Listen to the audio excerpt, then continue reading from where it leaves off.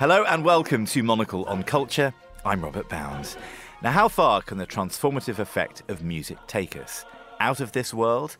Today, we'll be trying to answer that question as we'll be exploring how one composer has looked far beyond the bounds of our own world for symphonic inspiration. Composer Amanda Lee Falkenberg's new work, The Moon Symphony, dramatises the past, present and future moon explorations. And a soundtrack has been created not just for the large white orb that hangs above this planet. The symphony is for 7 moons in total, our own just one of a selection that also includes some of the moons of Saturn, Uranus and Jupiter. Pack your moon boots. We're taking one small step for Amanda, one giant leap for Monocle on Culture.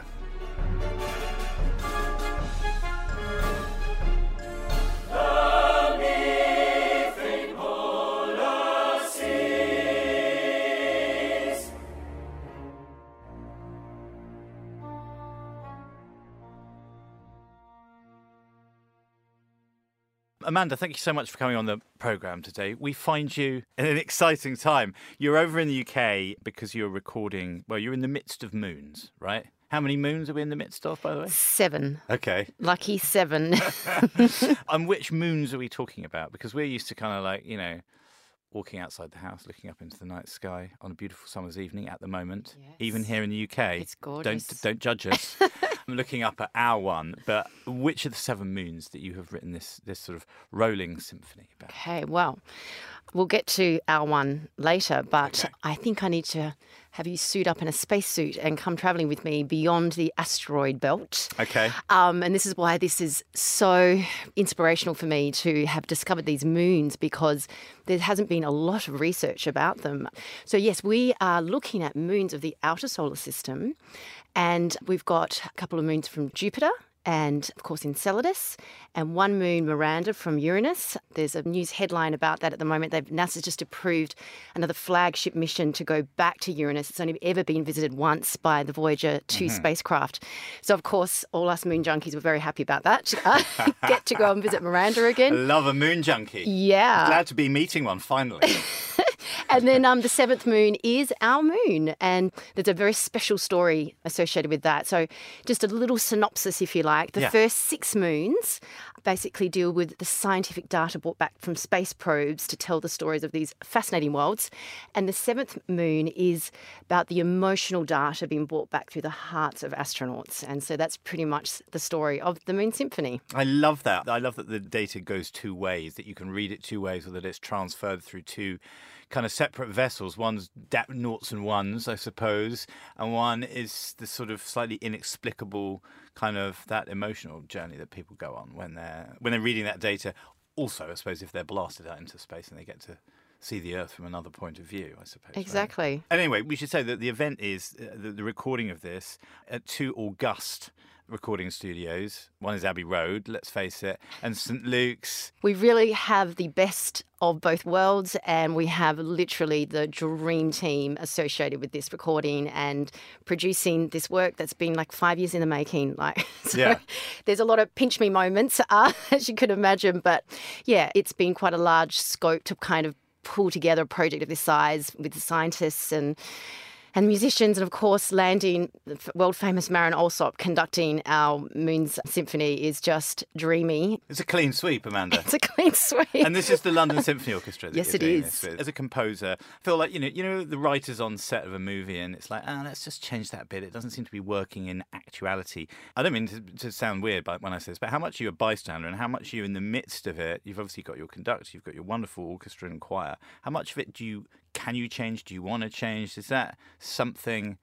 Are you a tinkerer in the studio? Oh, I love this question because I guess the personality that I am, I'm sort of never the 11th hour girl. I have everything organised as much as I can in advance, and so much so that back in 2020, in the midst of the pandemic, it seemed like Marin Alsop's orchestra was the only one still functioning. So I flew to Vienna to be with her to road test at least the orchestral music for the Moon Symphony.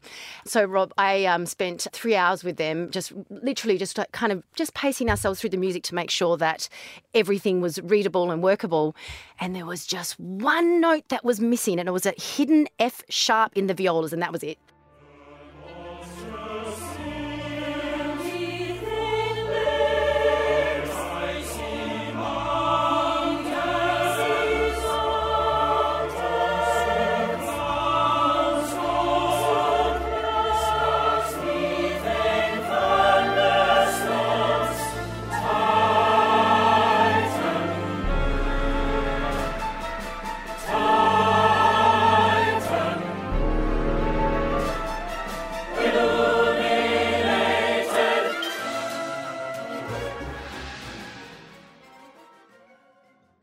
during COVID. This is an interesting story. I saw an opportunity to look at how I could road test the choir. And so I contacted Ben Parry, who's London Voices, and hired 12 musicians, singers through lockdown. They all sang their part in their individual studios, sent them to us in Dubai, and we pulled them all together. And we've got the COVID choir, I call it right now, sitting in on the orchestral simulated version that you're hearing on the YouTube. So I guess what I'm saying here is that the Abbey Road studio session is going to get ready for a bit of a tissue box next to me, because to hear 60 voices in an enriched ensemble like that, having them sung individually in their own studios, you will never get that ensemble feel. So that's going to be cherry on top of the cake. Well, yeah, nothing's as moving as the human voice en masse, right? It's the most amazing thing. So that's going to feel exceptionally real. Right? You're going to get whiplash off of that kind of thing. That's going to be amazing. 0 to 60 in 3 seconds kind of thing. Exactly. It's going to be amazing. It's a phenomenal thing. I know that you work, I've done some YouTube research, Amanda, obviously. Well done. But I've seen you in your studio in Dubai, your home studio in Dubai, I suppose. There are a million miles between, writing notes on a page and practicing it and seeing this thing come to life. I mean, even in terms of the choir and having them record all their own separate bits and then presumably synthesizing them together to make them sound choral rather than soloists, even something like that, how do you transpose something that it seems very abstract to something that becomes totally real? Is it simply having your confidence in your ability to write the music? Is it the confidence in the sort of sweep of the story of the music? What is it that allows those notes to kind of live and breathe when you suddenly step into St Luke's or Abbey Road? That is a beautiful question. I could talk hours about that. And I think there's a couple of words that come to mind. It is a process. It absolutely is. And I think one thing I want to comment on is, as an artist, we certainly have a certain type of personality, which is very much in our minds and our imagination for so much of the time, but also just such a huge level of trust and confidence, and trust in not so much confidence in your creative abilities and just knowing that there's going to be a solution and an answer. And that's all the excitement about being a creative artist, is looking for those solutions and exploring. And I think John Williams has a beautiful way of commenting about his creative process, this statement that he's used when he's crafting the music. And at what point do you say, that movement is done? So I time to go on to, Titan or something. And what it had become for me was very much an intuitive driven exercise. But I like the way John Williams has kind of packaged it. And he would say, for instance, he was with a reporter and they was talking about the Indiana Jones theme, the famous theme, and how, it just seems like it just happened overnight. And he said he tinkered away at that for days and days and days and days until it sounded inevitable.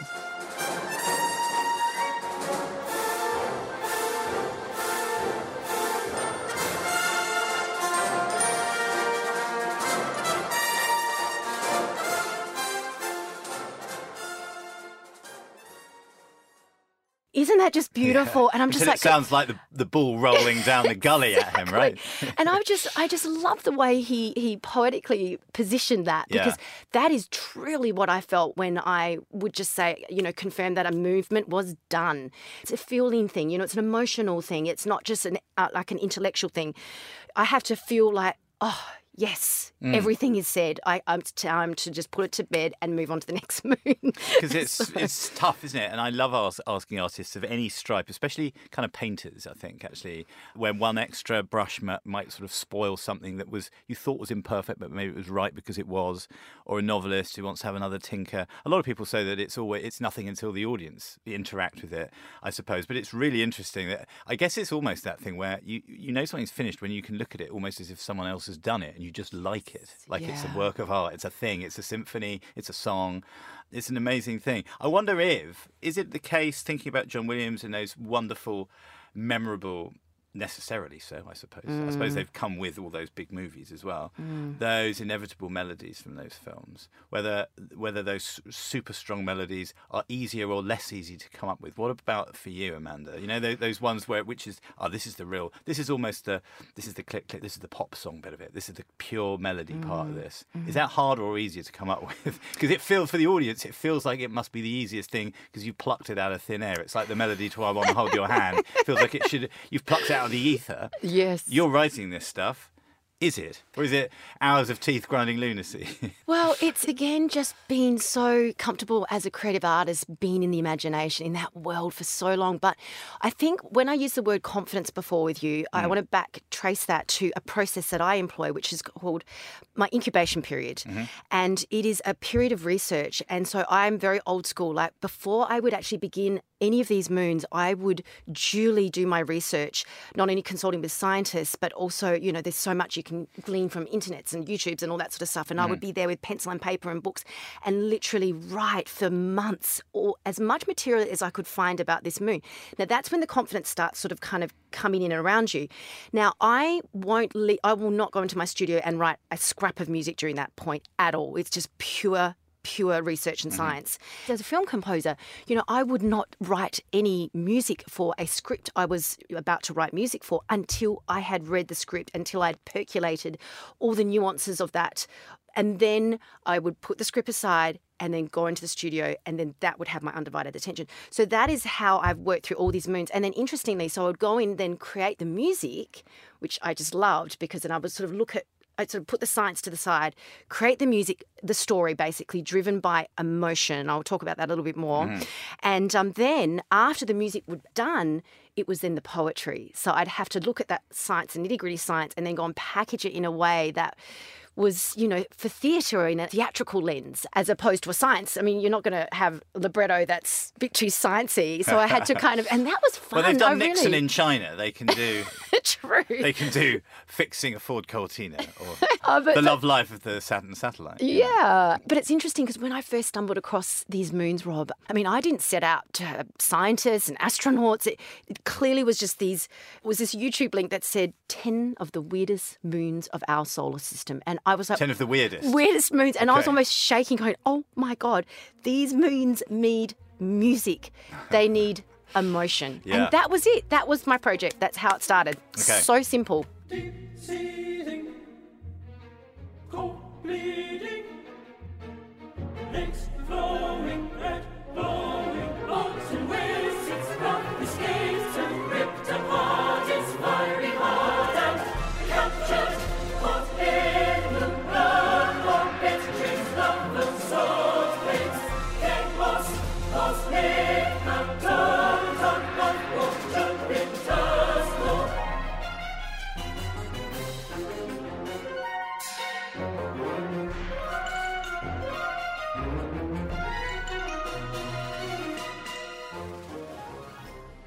The elephant in the room here is the moons themselves, which we've sort of talked about and we sort of haven't. But actually the elephant in the room is the planets. I suppose they've been done, Holst, tick.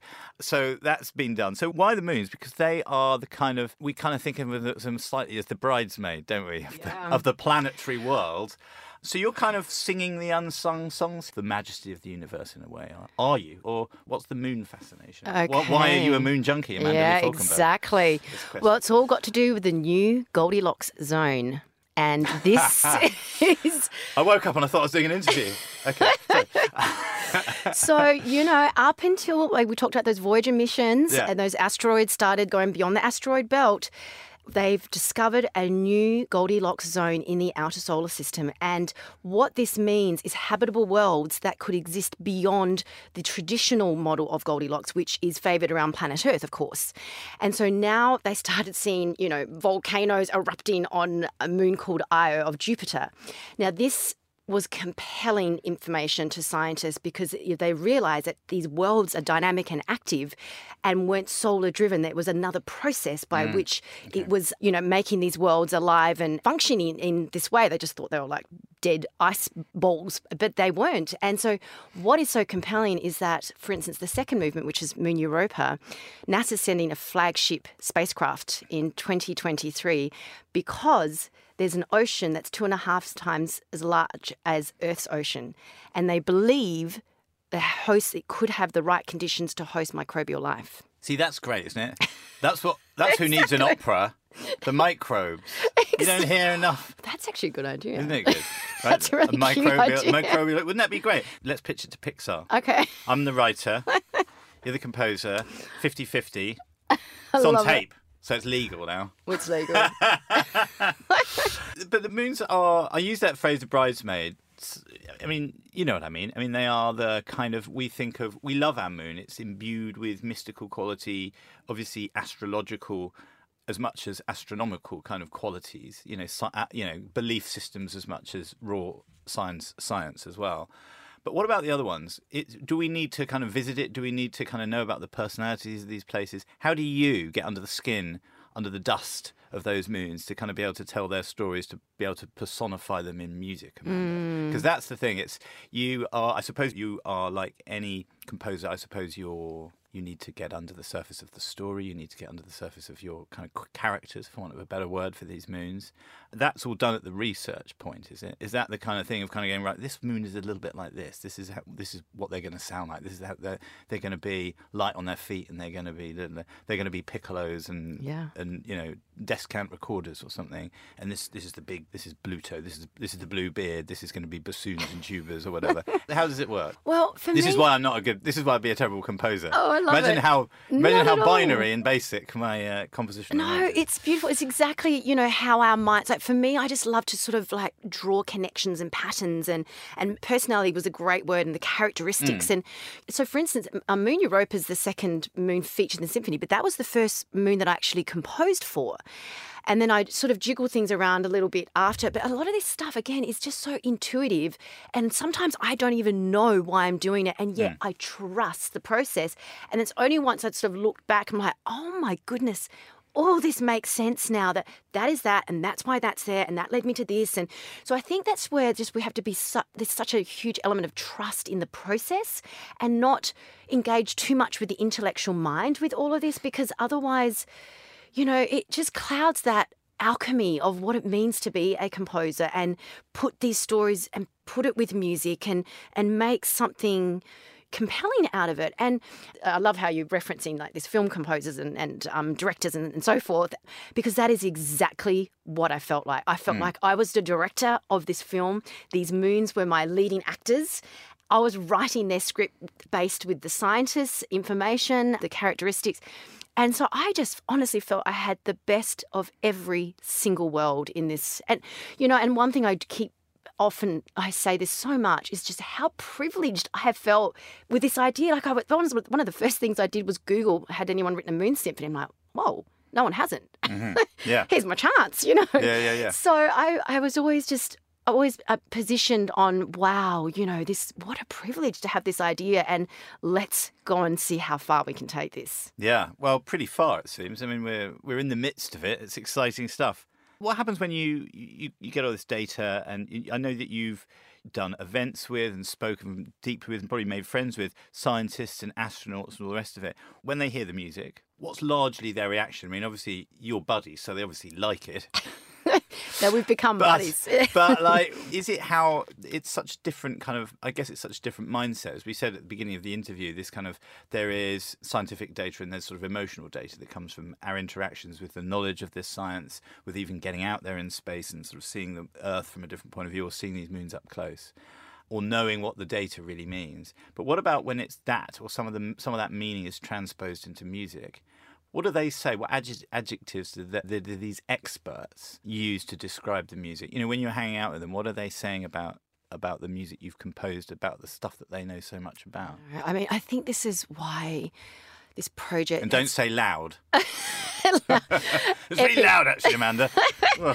I think that's why this project... I mean, another thing I say is just the layers of inspiration that have gone into this, because I've looked at what they're doing and their brilliance of minds and the brilliance of missions and engineers, and I'm like, how can I amplify this incredible stuff these guys are doing?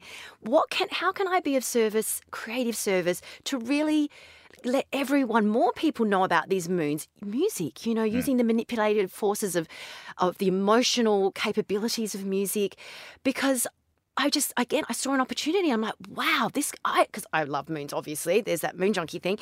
And I'm like, well, what about if I put music to these worlds and their stories so that more people could enjoy them?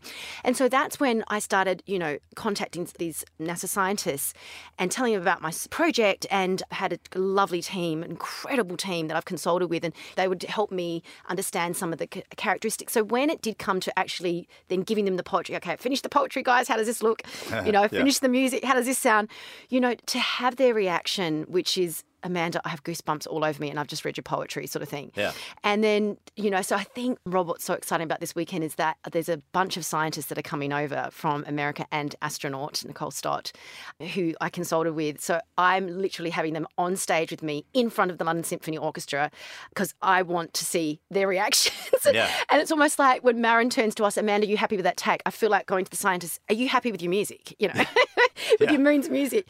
And you're never really sure when you set out as a composer, when you write music, you're never sure it's going to resonate with people. You hope it will.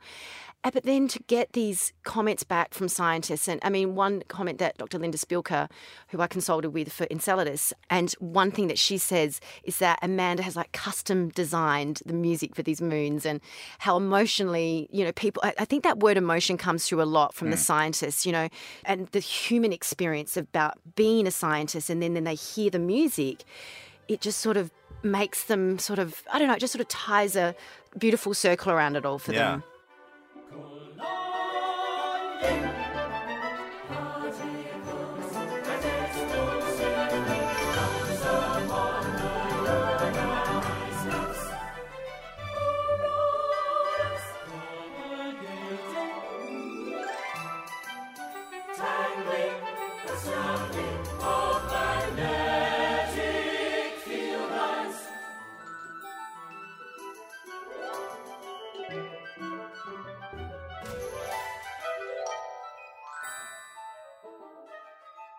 And I suppose there's that thing when you're all on stage together. That's an amazing thing. That really is the sort of, that's what the marriage of art and science looks like in people, right? So that's a wonderful moment. But I guess, you know, for scientists who it's not their job to express themselves. It's their job to know stuff and impart that knowledge, if they're public-facing scientists, in a digestible way in order to make differences and, you know, parcel budgets up, let's face it, right? For things like NASA, how do they decide which moon to fly to and which projects to do as opposed to other ones, all the rest of it? Because that's tough stuff. But for them, I suppose their sense of wonderment is kind of parceled up in that as well. I mean, you know, they know lots of stuff, but they don't kind of know maybe how to express it in such a way. And you don't know everything, but you're able to express the stuff that you know in a way that kind of can meet them. It's a really lovely thing.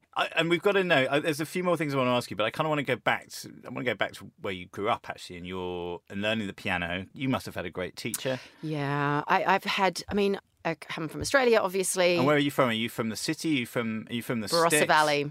Okay. So you've read my mind because when I'm thinking you're looking up. Yes, you're absolutely right. And stars. You sing all the stars. It's absolutely. Wonderful. So but I think that and nature, just being exposed to the beautiful vineyards, you know, and the autumn. I miss autumn. We don't have an autumn in Dubai. But the changing colours and the textures of the landscape. I mean, I only started composing in my 20s. But I was those first... Oh, me too, Amanda, yeah. But, you know... Laggards. But those first 2 decades, I was so driven by learning my craft and just becoming the best pianist and, you know, understanding all the nuances of music that I could academically. Then all of a sudden in my 20s, I'm like, wow, maybe I can try and write this stuff myself. And so my upbringing was definitely, you know, the wild Australian free-spirited bush that we're famous for. And I think that does feed in well to, you know, artists because... that is the imagination, to be free and wild and, you know, and roaming. Being comfortable with big open spaces and Great push. horizons that are thousands of miles away from you. These are things that aren't. It's not like where I'm from. I mean, I'm from the country, and you look up and you see lovely stars and the rest of it. But you know that there's a border sort of 40 miles away, or this way, that way, the other way. It's a very different mindset, and I mean that really. I mean, it's not a glib. It sounds a bit glib, but it's a real thing, right? Having that sort of lack of doubt about how far you can go, or whatever, or doubt about how far you can go is kind of an amazing thing. And what music were you listening to when you were growing up? Were you listening to the sort of music that you're making now? Was it as expansive? Was it as sort of ambitious as that? Or were you just like every other kid listening to, you know, whatever was the top 40 on the radio? Both. Okay. Actually. Yeah. And a fun fact is that my husband and I have actually released a chill out album and Arabian influence. So I literally grew up with both worlds. But I'd have to say that mostly, in fact, we went to a Lang Lang concert a couple of years ago and he was playing this beautiful Chopin on the piano. And I turned to my friend, I said, that's my vacuum cleaning music. That my mother would play like Chopin waltzes as we're doing the house cleaning on Saturday mornings. And that's my vacuum cleaning music. You have mixed memories of Chopin. Poor old Chopin. If only he'd known. I know. Right? But I mean, we grew up on a staple of like Les Mis and Phantom of the Opera, and I'd be going to bed at night with my like Walkman, my Discman, whatever it was back then, and just listening to the richness of those, you know, the operatic voice, and it's always been big stuff. Yeah, and you know, this is another thing I wanted to share with you because we didn't have access to symphony orchestras in the Barossa Valley. If we did want to go, it would be the Adelaide Symphony, and my piano teacher would drive me down and we'd go to a concert and drive back, and we used to love that journey back home because we'd get to like review that experience and chat very philosophically about it. It was wonderful. But what my auntie was a musician. She lent me her university books and they were sort of in black and white, but there was one particular picture that I just couldn't stop staring at, and it was a picture of a black and white, like glossy photo of a symphony orchestra. And for some reason, that was just after I finished my homework, I just get out this book and just stare at this ensemble just taking their bow. And I don't know, it's the strangest thing. And I just don't know why I was so drawn and compelled to it, but I would just stare and stare and stare.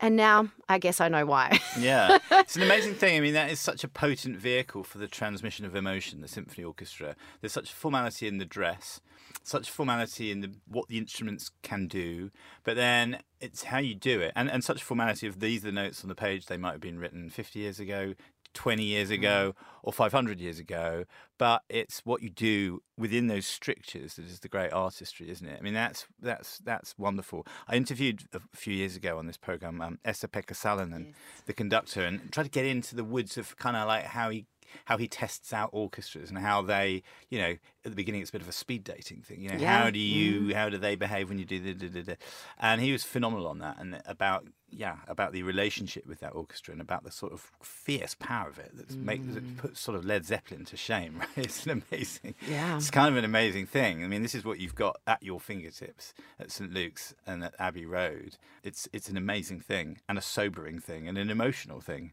and it's your stuff that they're blasting out. So what relationship does this have to, you mentioned John Williams at the top of the interview, Amanda. What relationship does this world have to film soundtrack world? Because I feel like a way into it, I'd have thought if you're a composer, indeed a writer with writer's block, you kind of go, well, what do people think this is? So this is independent, wonderful symphonic music, but there is a sense of soundtrackery to what it's to the stuff that there's stuff out there that exists, and this is its theme tune to a certain extent. Is that I don't want to do it down by saying that, but do you think of it in that world somehow? I mean, you know what I mean? That it's the soundtrack to an as yet untold story. I was just sitting here thinking, gosh, you just ask the most brilliant questions, and so I'm really just enjoying the content here. Come back next week, Amanda. It's fantastic, and it's like you're mind reading me. But I think that's the thing that I loved about this project is that because up until then, I mean, you are bound by the script and the scene, and you have to, you know, you have to mix your music so that you're not upstaging the voiceovers and all that kind of stuff. And I think that's why this particular project has felt such a privilege and such a nourishing exercise, because I haven't been bound by the parameters of what a film score is dictated by, the music is dictated by. So I've had just so much joy by sort of stepping out of that particular role and just carte blanche, you've got a galaxy here to explore. So that has been such a rich musical experience because of those things I just discussed. The parameters aren't there, and so the world is your oyster. In fact, it's funny, going back to John Williams again, you know, because obviously he's spent all his life with films, and occasionally he would do, you know, an abstract piece, and he would say it's actually almost harder to then come up with the ideas and, you know, creative inspiration. And his go-to is, what do you love about life? Like, what inspires you about life? And that got me going on my piano concerto, which is moons. I love moons. So the piano concerto was what led me to this Moon Symphony project. You know, you just do what you love, follow the joy. And so I think it was just so compelling to just have this raw project that wasn't attached to a film, but yet it was a film in my head and heart, and I was, like I said, writing the scripts, and I was the director and composer, and just trying to figure all this out. And wow, talk about kid in a candy store. You know? She's a kid in a candy store. She's just one wonderful woman in the galaxy. Amanda Lee Falkenberg, thank you so much for talking us through the many, many moons. And thanks for just picking 7 for us to talk about today. Thank you very much. Thank you for having me. Amazing. That's all we have time for this week. My thanks to Amanda Lee Falkenberg. Pick up the current July-August issue of Monocle magazine. It's on newsstands now, in which we take a look at the world of small cinemas that offer their own unique ways of watching a movie. And don't worry, they're all definitely Earthside. Monocle on Culture is produced by Sophie Monaghan-Coombs and Steph Chungu, and Steph also edits the show. We'll be back at the same time next week, but until then, from me, Robert Bound, thanks for tuning in.